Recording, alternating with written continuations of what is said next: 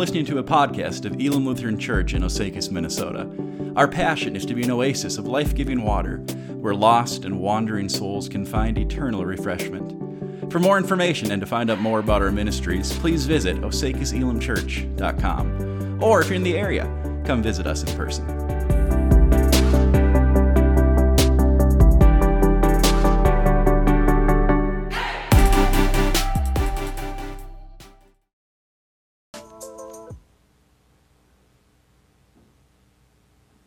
Our text for this morning's message comes from 2 Kings 5, verses 1 through 14. I'll invite you to rise for the reading of God's Word. 2 Kings chapter 5, verses 1 through 14.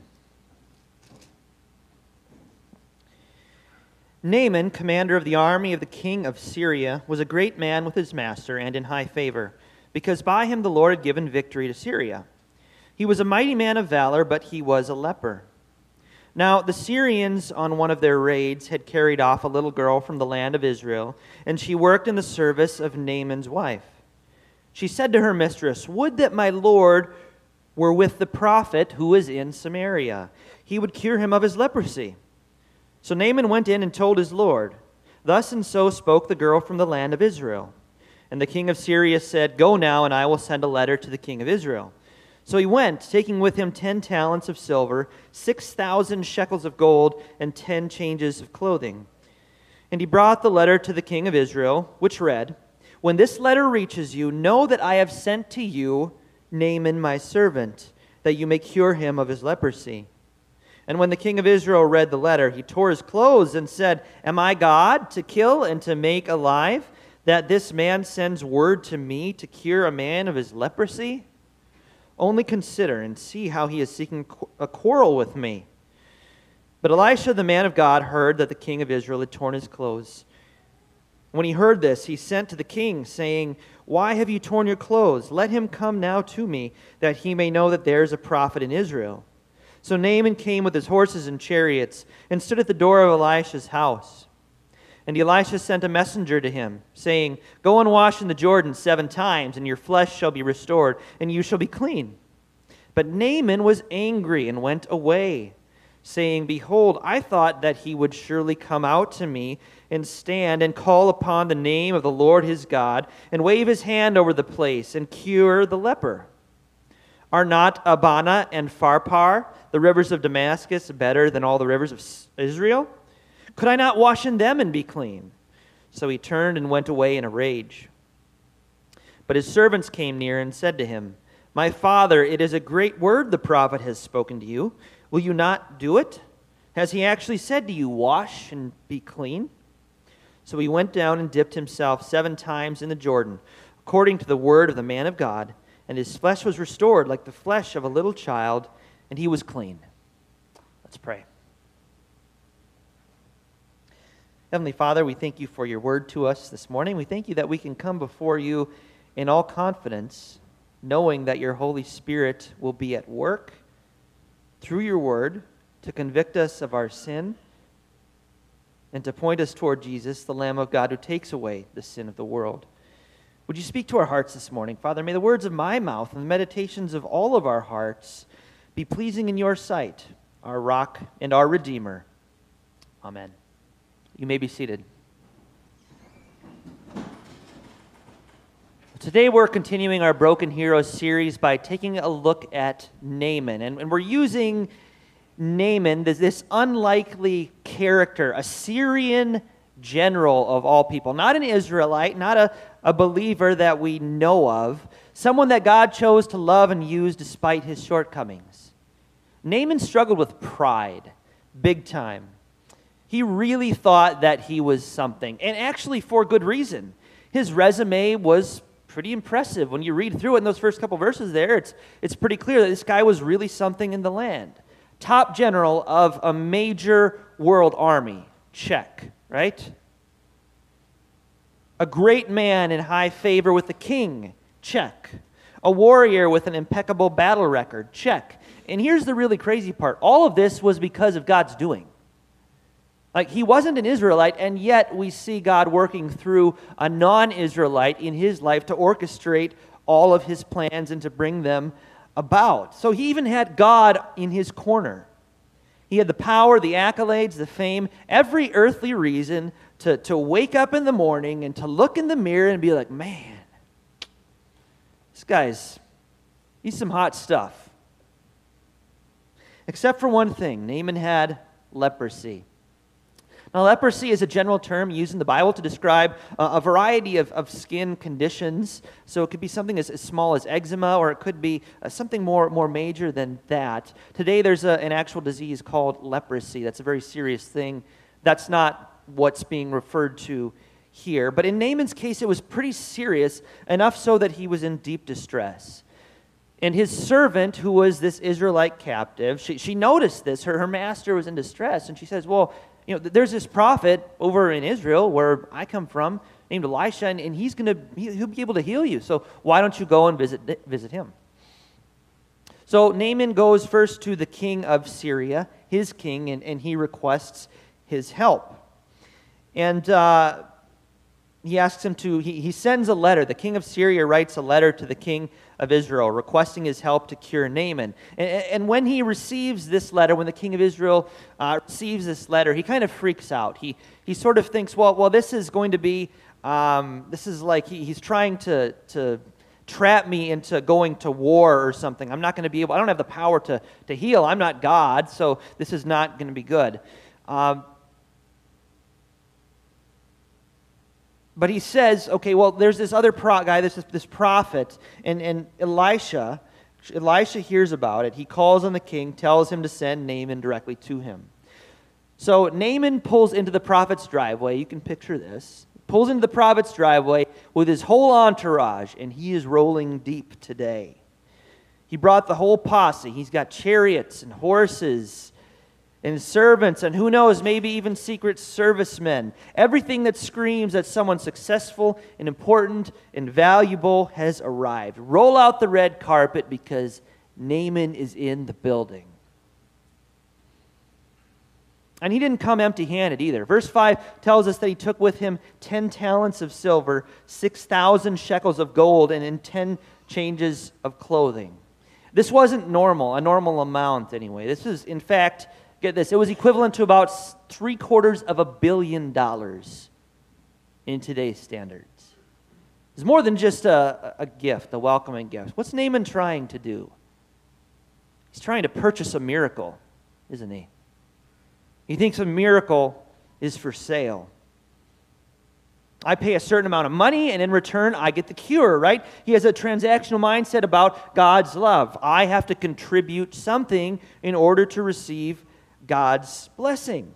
After all, that's how the rest of the world works. That's how all the gods in Syria work, and that's how they operate. So why should Israel's God be any different? So Naaman rolls up to 110 North Prophet Avenue in his brand new 66 chariot. I'm extrapolating a little bit here. And he rings the doorbell.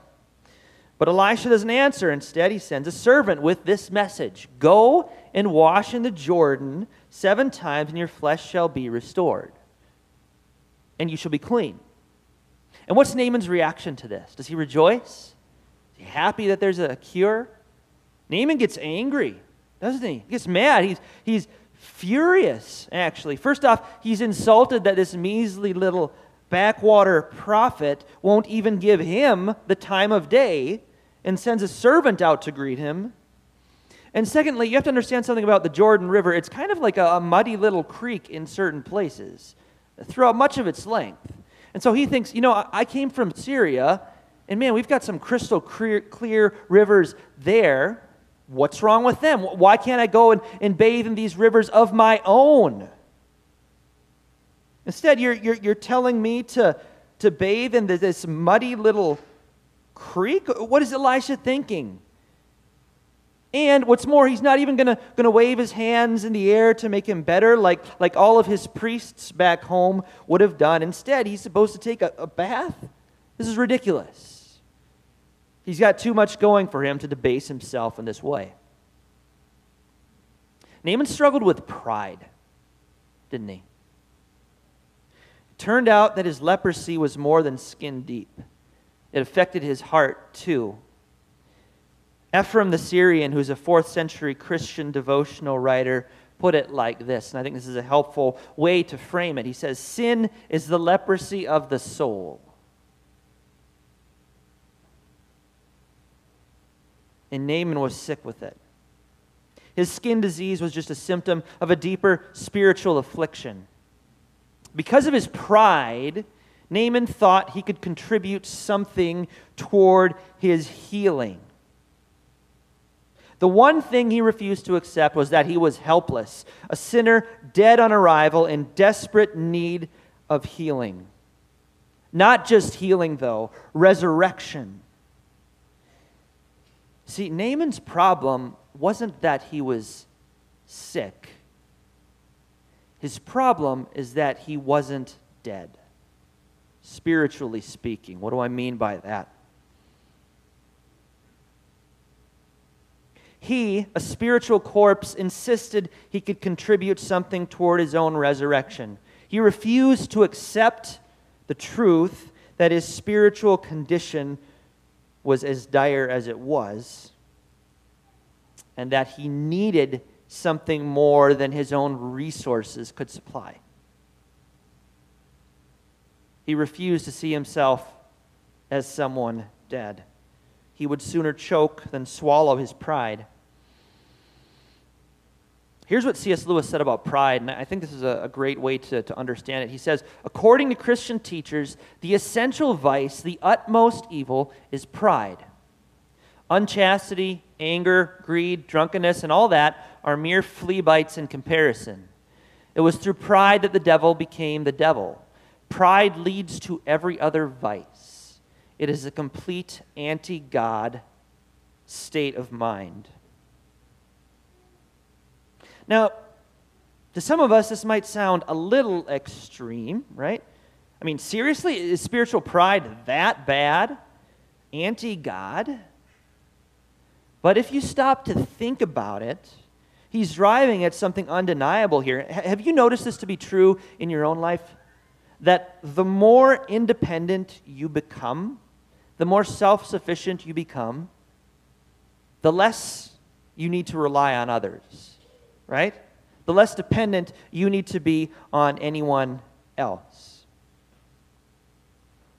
The same is true in the way that we approach our relationship with God, right? The more confidence we place in our own abilities, our own works, our own capacity to fix ourselves and conquer sin and beef up our own spiritual resumes, the less need we have for the cross. And the Apostle Paul said in the book of Galatians that if righteousness were through the law, Christ died for no purpose. Right? If we could attain the cure that we need on our own, what need have we of Christ? And like Naaman, we roll up to God's house with all the confidence in the world, in our own accolades and a holier-than-thou look on our faces, confident that we're good Christians because we know God's word better than those other Christians across the street, that we're faithful givers, that we've done a pretty good job, a bang-up job of loving our neighbors, and that God's going to reward us accordingly for our efforts. Sometimes we kind of think, man, I'm slaying it as a Christian. Or at least I did this last week. God's sure lucky to have me on his team. As I was preparing this week, what struck me most about the story was that he didn't want to bathe in the Jordan River, right? That was part of Naaman's deal. He was like, gross, disgusting, I'd rather use my own rivers instead. Right? He wanted to go back to his homeland. Well, listen closely to what another early church father says about this, because I think it's really eye-opening. He says, the fact that Naaman believed he would recover his health as the result of his own rivers indicates that the human race presumed on its free will and its own merits. But without the grace of Christ, their own merits cannot possess health. In other words, thanks God, but I'll fix myself. Please and thank you. I have no need of grace. Naaman believed he could recover his health as a result of his own rivers, his own merits, his own abilities. So a question for us to consider and to reflect on is to ask, what are those rivers in my life? What are those rivers in my own heart? The things that I point to and say, this is why God accepts me. This is what I've done for him lately. This is why I deserve his love. I think one of the reasons spiritual pride is so insidious is that it robs God of the credit. We like to take credit, don't we? Like, even if it's just 1%, like, give me a little something. Help me to keep my foot in the door. Just a small fraction, and I'll be happy.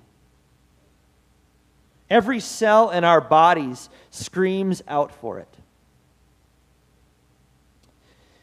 So growing up, I had a pastor, and he did this thing. I don't know if you've noticed. Pastors do this sometimes. They tell the same stories like over and over again. Not this pastor, obviously. Other pastors do it. It's terrible. But he would tell the story over and over again, and each time I would get so ticked off when he told it. And here's basically what he would say. He said, look, this is how salvation works. You are like a helpless baby at the bottom of a set of stairs, right? And God is at the top of those stairs. And you need to get from where you are to the top of the stairs in order to be saved, okay? But here's the thing. You can't take one step toward God. Here's what salvation is. He comes down those stairs. He picks you up. He carries you. He does the saving. You don't contribute even a micro millimeter, my word's not his, toward your own salvation. And I remember as a kid, like racking my brain and thinking, what are you saying? Like, you won't give me even like one step toward God? Like, give me that at least. But as I've grown older, I've come to appreciate this story more and more because I realize how accurately it describes what the Bible teaches about God's love. It's one way. And by that I don't mean we don't respond to God's love. We do. We love because he first loved us. What I mean when I say that is that God's love always moves first. That's important. It originates in his heart. And it's not dependent upon our reciprocation. There's nothing particularly lovable about us that drew God to us. He is love by nature, and he freely chooses to love us, lost and helpless as we are, to forgive our sins 70 times 7 and beyond, and to give us the peace and rest and healing that our souls so desperately crave. But to receive it, we have to swallow our pride. As Pastor Tim Keller notes, he says, there has never been a gift offered that makes you swallow your pride to the depths that the gift of Jesus requires us to do. So, we are so lost, so unable to save ourselves that nothing less than the death of the Son of God himself could save us. That means you are not somebody who can pull yourself together and live a moral and good life.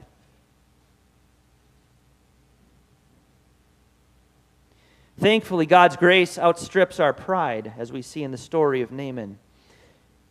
And Naaman listed all of these reasons why he wasn't going to listen to Elisha's instructions to go and bathe in the Jordan River, right? He has all these, like, I don't want to do that. It's dirty. There's better rivers back where I come from. But thankfully, Naaman had some good servants, and they told him this.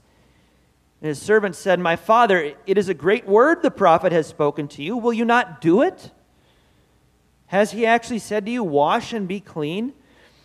So he went down and dipped himself 7 times in the Jordan, according to the word of the man of God. And his flesh was restored like the flesh of a little child, and he was clean. God cleansed Naaman of his spiritual pride and cured him of his leprosy, bringing him to repentance. And here's something really fascinating. Do you know what the name Naaman actually means? It means gracious. Isn't that ironic? I don't think that that's by accident. Because Naaman learned firsthand that the God of Israel was gracious, that he gives what we don't deserve. And through the shed blood of his one and only Son, God makes us clean. He washes us in the Word. He washes us in the waters of baptism. He forgives us, He loves us, and He sets us free, all through faith in Jesus Christ, the Lamb of God who takes away the sin of the world. The one who left heaven behind to take on the very nature of a servant, washing His disciples' feet, being baptized in the muck and mire of that same Jordan River with the rest of us, dying the death of a common criminal to cleanse us from the leprosy infecting our hearts. The opposite of pride is humility, and Jesus had it in spades. In Him we see this perfect, suffering servant submitting Himself to the worst things imaginable, all because of His unfathomable love for us. There wasn't a prideful bone in His body. Jesus alone was able to swallow up pride. He swallowed it up all the way to the cross, the grave, and the empty tomb, so that it wouldn't have to rule in our hearts. So may you, dear Christian, may you find yourself trusting in the all-sufficient love of Jesus for you this morning, who left heaven behind to humbly serve you. And may we daily find ourselves at the foot of the cross where pride goes to die. Let's pray.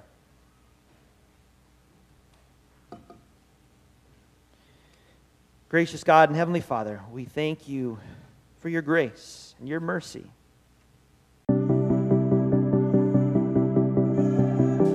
Hey friends, Pastor Luke here. Thanks so much for tuning in. I trust that you've been blessed by our message from God's Word today. Hey, we'd love to connect with you more. If you have comments or questions, you can email me directly at pastorkjolhaug@gmail.com. That's pastorkjolhaug@gmail.com. As we wrap up our time together today, please receive this benediction. May the Lord bless you and keep you. May the Lord make His face shine on you and be gracious to you. May the Lord turn His face toward you and give you His peace. Amen.